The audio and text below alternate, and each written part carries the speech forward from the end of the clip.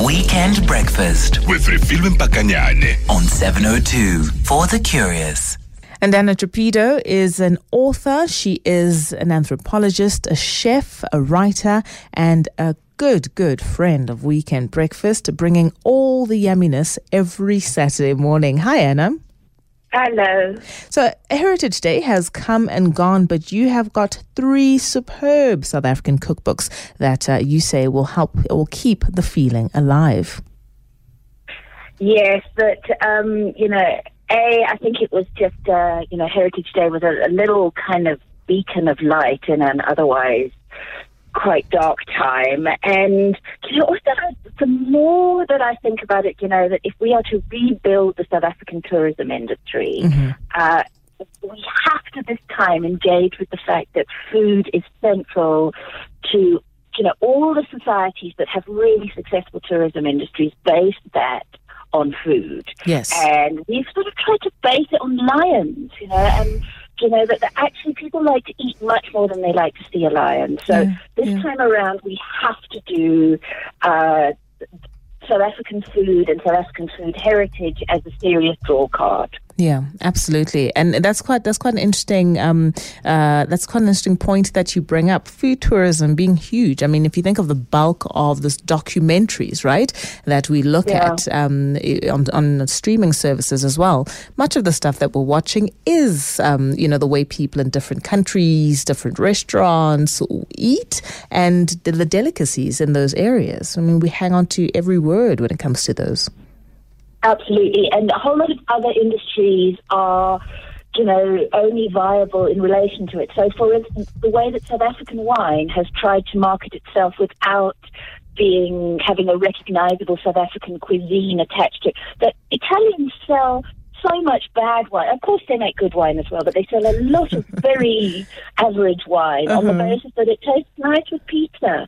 That we really need to say food heritage is not only central to our sense of self and a kind of more abstract sense of value, but that there is real financial value, and right now that is what we need. We need to rebuild this economy, and food can be central to that. Yeah, that's a really interesting basis point or basis of a conversation. I like that.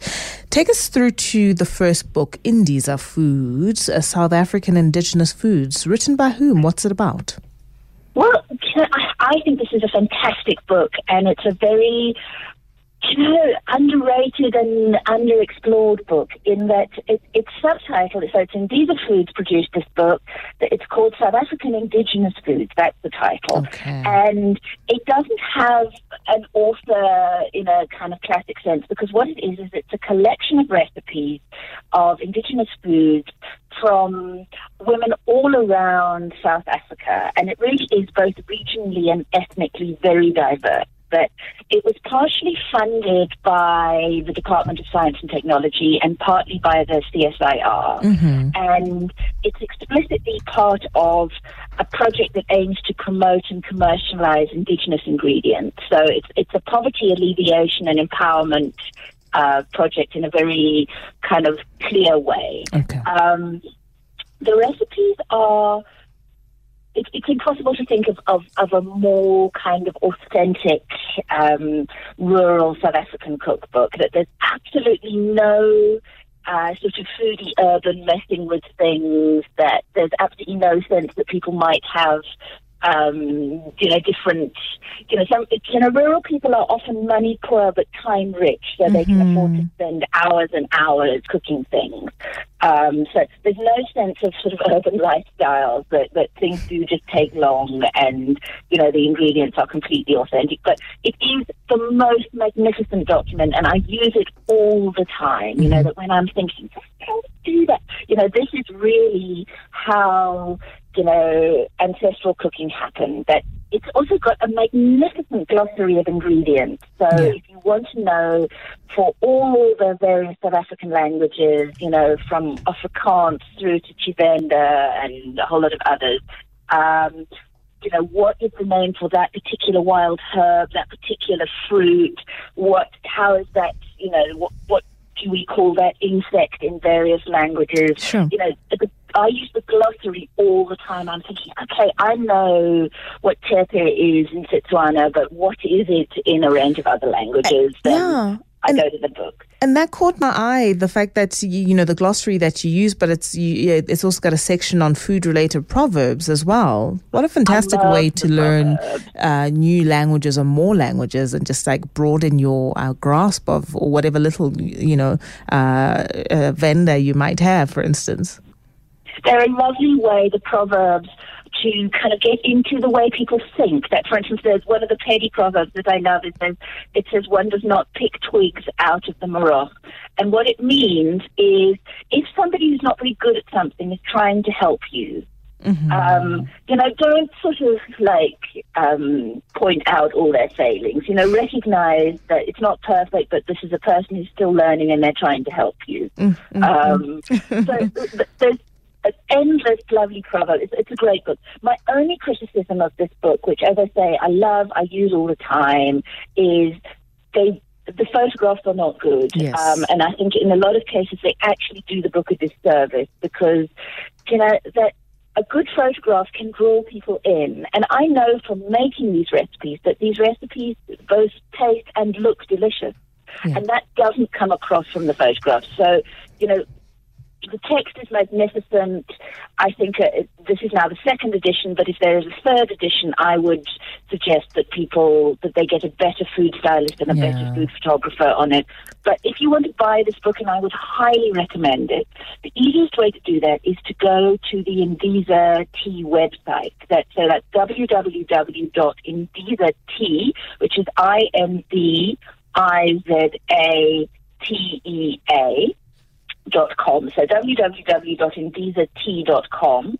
It's 350 Rand and you can order it online. And you'll see when you go to Indiza at this website that they do all sorts of other interesting things with indigenous food. So, for instance, they make magnificent teas that are both kind of healthy but also soothing and delicious. And, in general, Indiza are a very interesting organization, and the book is, I think it's magnificent. Yeah. And I mean, I guess to that point, I think we did have a bit of this conversation regarding community cookbooks and almanacs that we spoke about, I think about a month ago. And it is that abiding sort of, that niggling thing that, oh my goodness, could they possibly invest in photography just a little bit more? Because ultimately, when we're looking at cookbooks, we also do want to consume the recipe with our eyes before we actually make it, right? And I think that, in this day and age, people are much less tolerant that they regard cookbooks as a form of pornography. Quite often they're not, very few people actually have sex with Pamela Anderson, but quite a lot of people look at pictures of Pamela Anderson naked. But the same is true with cookbooks, that a lot of people who buy cookbooks are only buying it for the pictures and for the kind of vicarious experience that they may never make those recipes, but they're using it as a form of food travel, for instance. Yep. And I think that this book, which is a magnificent way of traveling into both in time and space, because you get a sense of the past as well as a sense of the kind of terroir and geography of South Africa. That I think that the pictures don't do the recipes justice, but it is absolutely worth overlooking that Indiza Foods it's a seriously good South African cookbook, and I use it all the time. Yeah, that 350 is a lovely price point. All right, the second book is KHANYA MZONGWANA'S book. Tell me about that. And I see you're also not mentioning the title, but KHANYA. You'll have to remix it, and I guess it's called Ish is Real, Let's Heal, Eating in the Meantime. Yes. But I spoke to your producer beforehand, and I asked if I was allowed to say the first word in the title. And he says maybe not, because people are quite sensitive so early in the morning. Sure. So it is called SH*TES, Real, Let's Heal, Eating in the Meantime. So KHANYA MZONGWANA, she's a food writer, she's a chef, she's a stylist. She's a fantastic person. She comes from the Eastern Cape, but she works all over South Africa. And, the cookbook, I mentioned the Eastern Cape thing because her food is quite Eastern Capey in a very funky, modern sort of way. She is quite a daughter of her original soil. That she is, I mean, she's so fantastic. She makes you feel inspired, and you wish to be cooler, but she's absolutely never intimidating. That she's the coolest girl I know. She's talented, inspirational, profound, yet funny. Her food is always magnificent. And as with lots of people who are just super talented, she's absolutely maddeningly full of self-doubt. That she has a long history of mental illness and depression, and she says that she has always used food as a way of finding pleasure in dark moments, and as a sort of source of both comfort and support. And you just think, how could somebody so magnificent be so full of self-doubt? But she is. Yeah. And what she has done is during lockdown, she has compiled an anthology of recipes that she found supportive in tough times. And it's the most magnificent book. It's got a nicely personal tone, but, the recipes are, she's very modern, that she's the exact opposite of the Indiza food people, in that she could not be more of the moment, urban, she's amazingly cool and hip. But, and her style, I mean, she is primarily a food stylist, and her book is absolutely beautiful. Okay, fantastic. But she's also, these recipes, she's conscious of people's financial limitations, so almost everything is like what you could, and it was written in the middle of lockdown, so people weren't going out. It's what you can find in your cupboard at a relatively low price.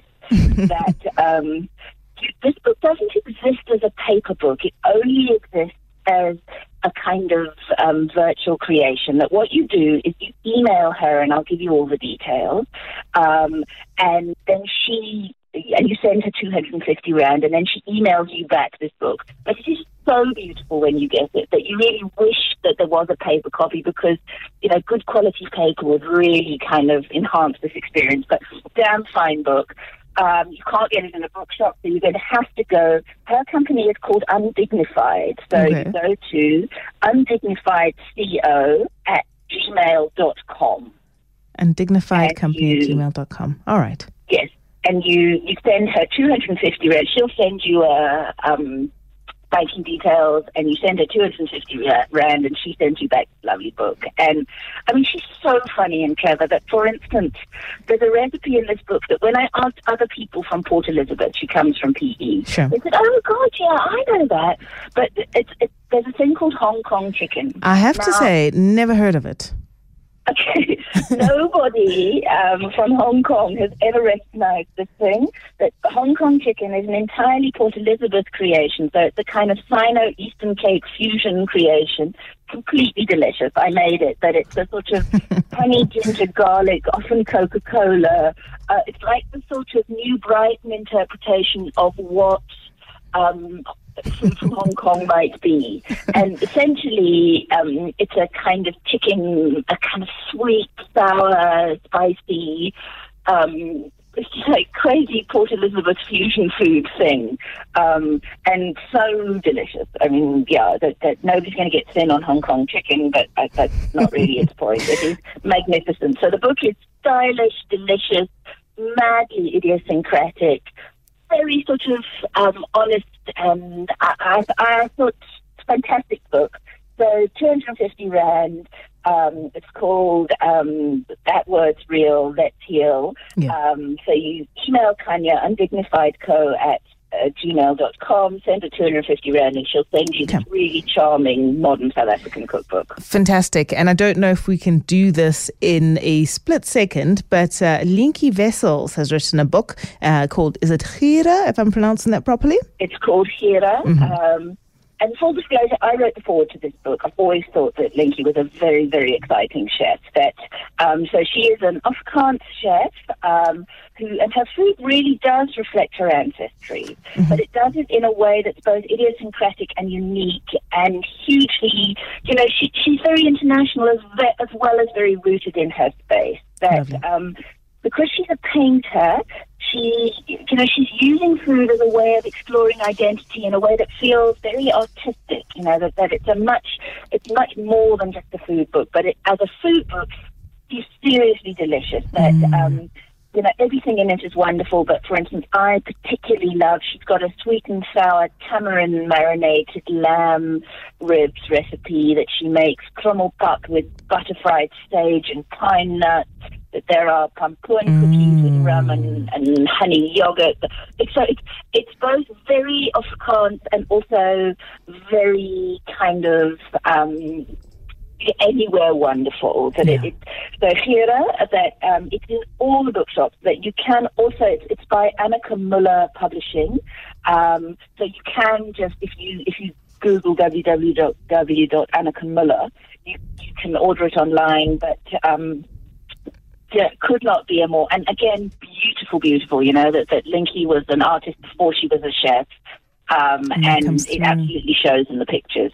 Beautiful stuff. Thank you so much, Anna. I really appreciate that heads up. And you can take a look at it. It's called GEURE, GEURE. And of course, if you do want to eat her food, she does have a restaurant in Cullinan, which does set menus between $3.50 and $4.50 per person. That's LIENTJIE Wessels, the author of that book. Anna Trapido, we'll catch up next week. Keep well until then. Much, much appreciated. It's 7:50 on Weekend Breakfast.